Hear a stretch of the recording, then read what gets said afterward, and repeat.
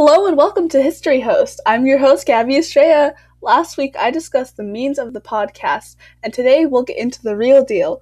In this episode, we'll take a look into the Mexican Revolution and the people involved. Let's get started! For starters, I should probably explain what a revolution is. A revolution is when a large amount of people try to forcefully overthrow a government. This is often because the current government is corrupt or is not favored by the people. Revolutions can lead to rioting, commotion, and disturbance among the people. This is why revolutions are so important. So when Mexico had their revolution, it was kind of a big deal. Porfirio Diaz was a Mexican soldier who led many unsuccessful rebellions. As a result of the influence he had, he was elected president in May of 1877. After just 4 years in office, he decided to call it quits and retire. He put General Manuel Gonzalez as the next president. However, Diaz was only using Gonzalez as a puppet, and he still had much influence over the decisions Gonzalez made. After 4 years of Gonzalez in charge, Diaz decided that it was time for him to come back, and it was then that his 30-year reign would start. Diaz started this new term in 1884. In his first 4 years, he didn't really do much. He slightly improved the economy, but it was at the cost of the lower-income citizens. He continued with the efforts of the economy boosting, but this only made the situation worse for lower-income families. While the economy flourished, gaining more investors from Europe and the United States, the rich citizens that supported him were supplied with political jobs, and it was definitely no secret that Diaz favored the wealthy people. As the poor suffered more and more each day, the rich had money to spare. This only angered that section of the population more. The poor began to have less rights when it came to land and healthcare and opportunities. Because Diaz was more favorable to wealthy landowners, it meant that local farmers were kind of forced out of the job, with Europe and the US investing in the mines and oil plantations, and little did they know that a recession was soon approaching. When the recession approached, many miners were forced out of the job, with both miners and farmers now struggling to make any amount of income. The people were going to be furious, and it seemed as though hope was arising because someone would begin to challenge Diaz's reign.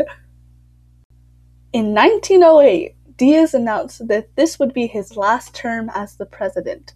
Hearing this news, many people began to think about the possibility of running, one of those many people being Francisco Madero. Madero started to gain popularity with the poor citizens because of his political ideas.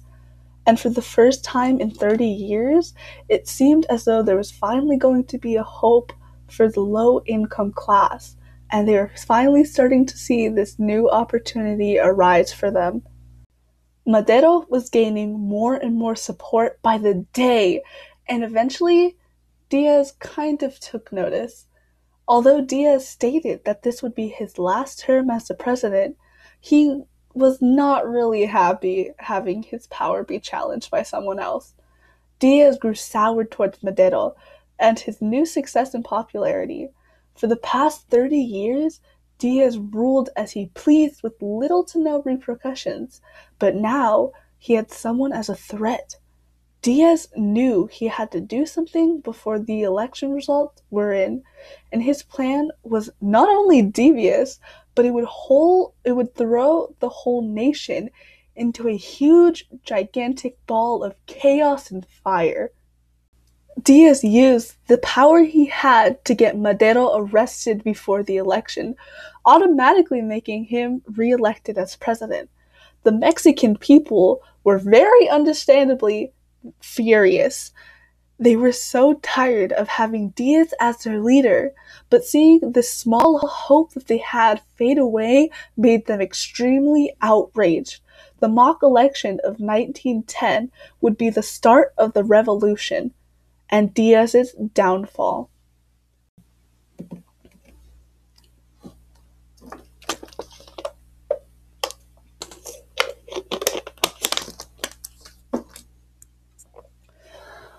Okay.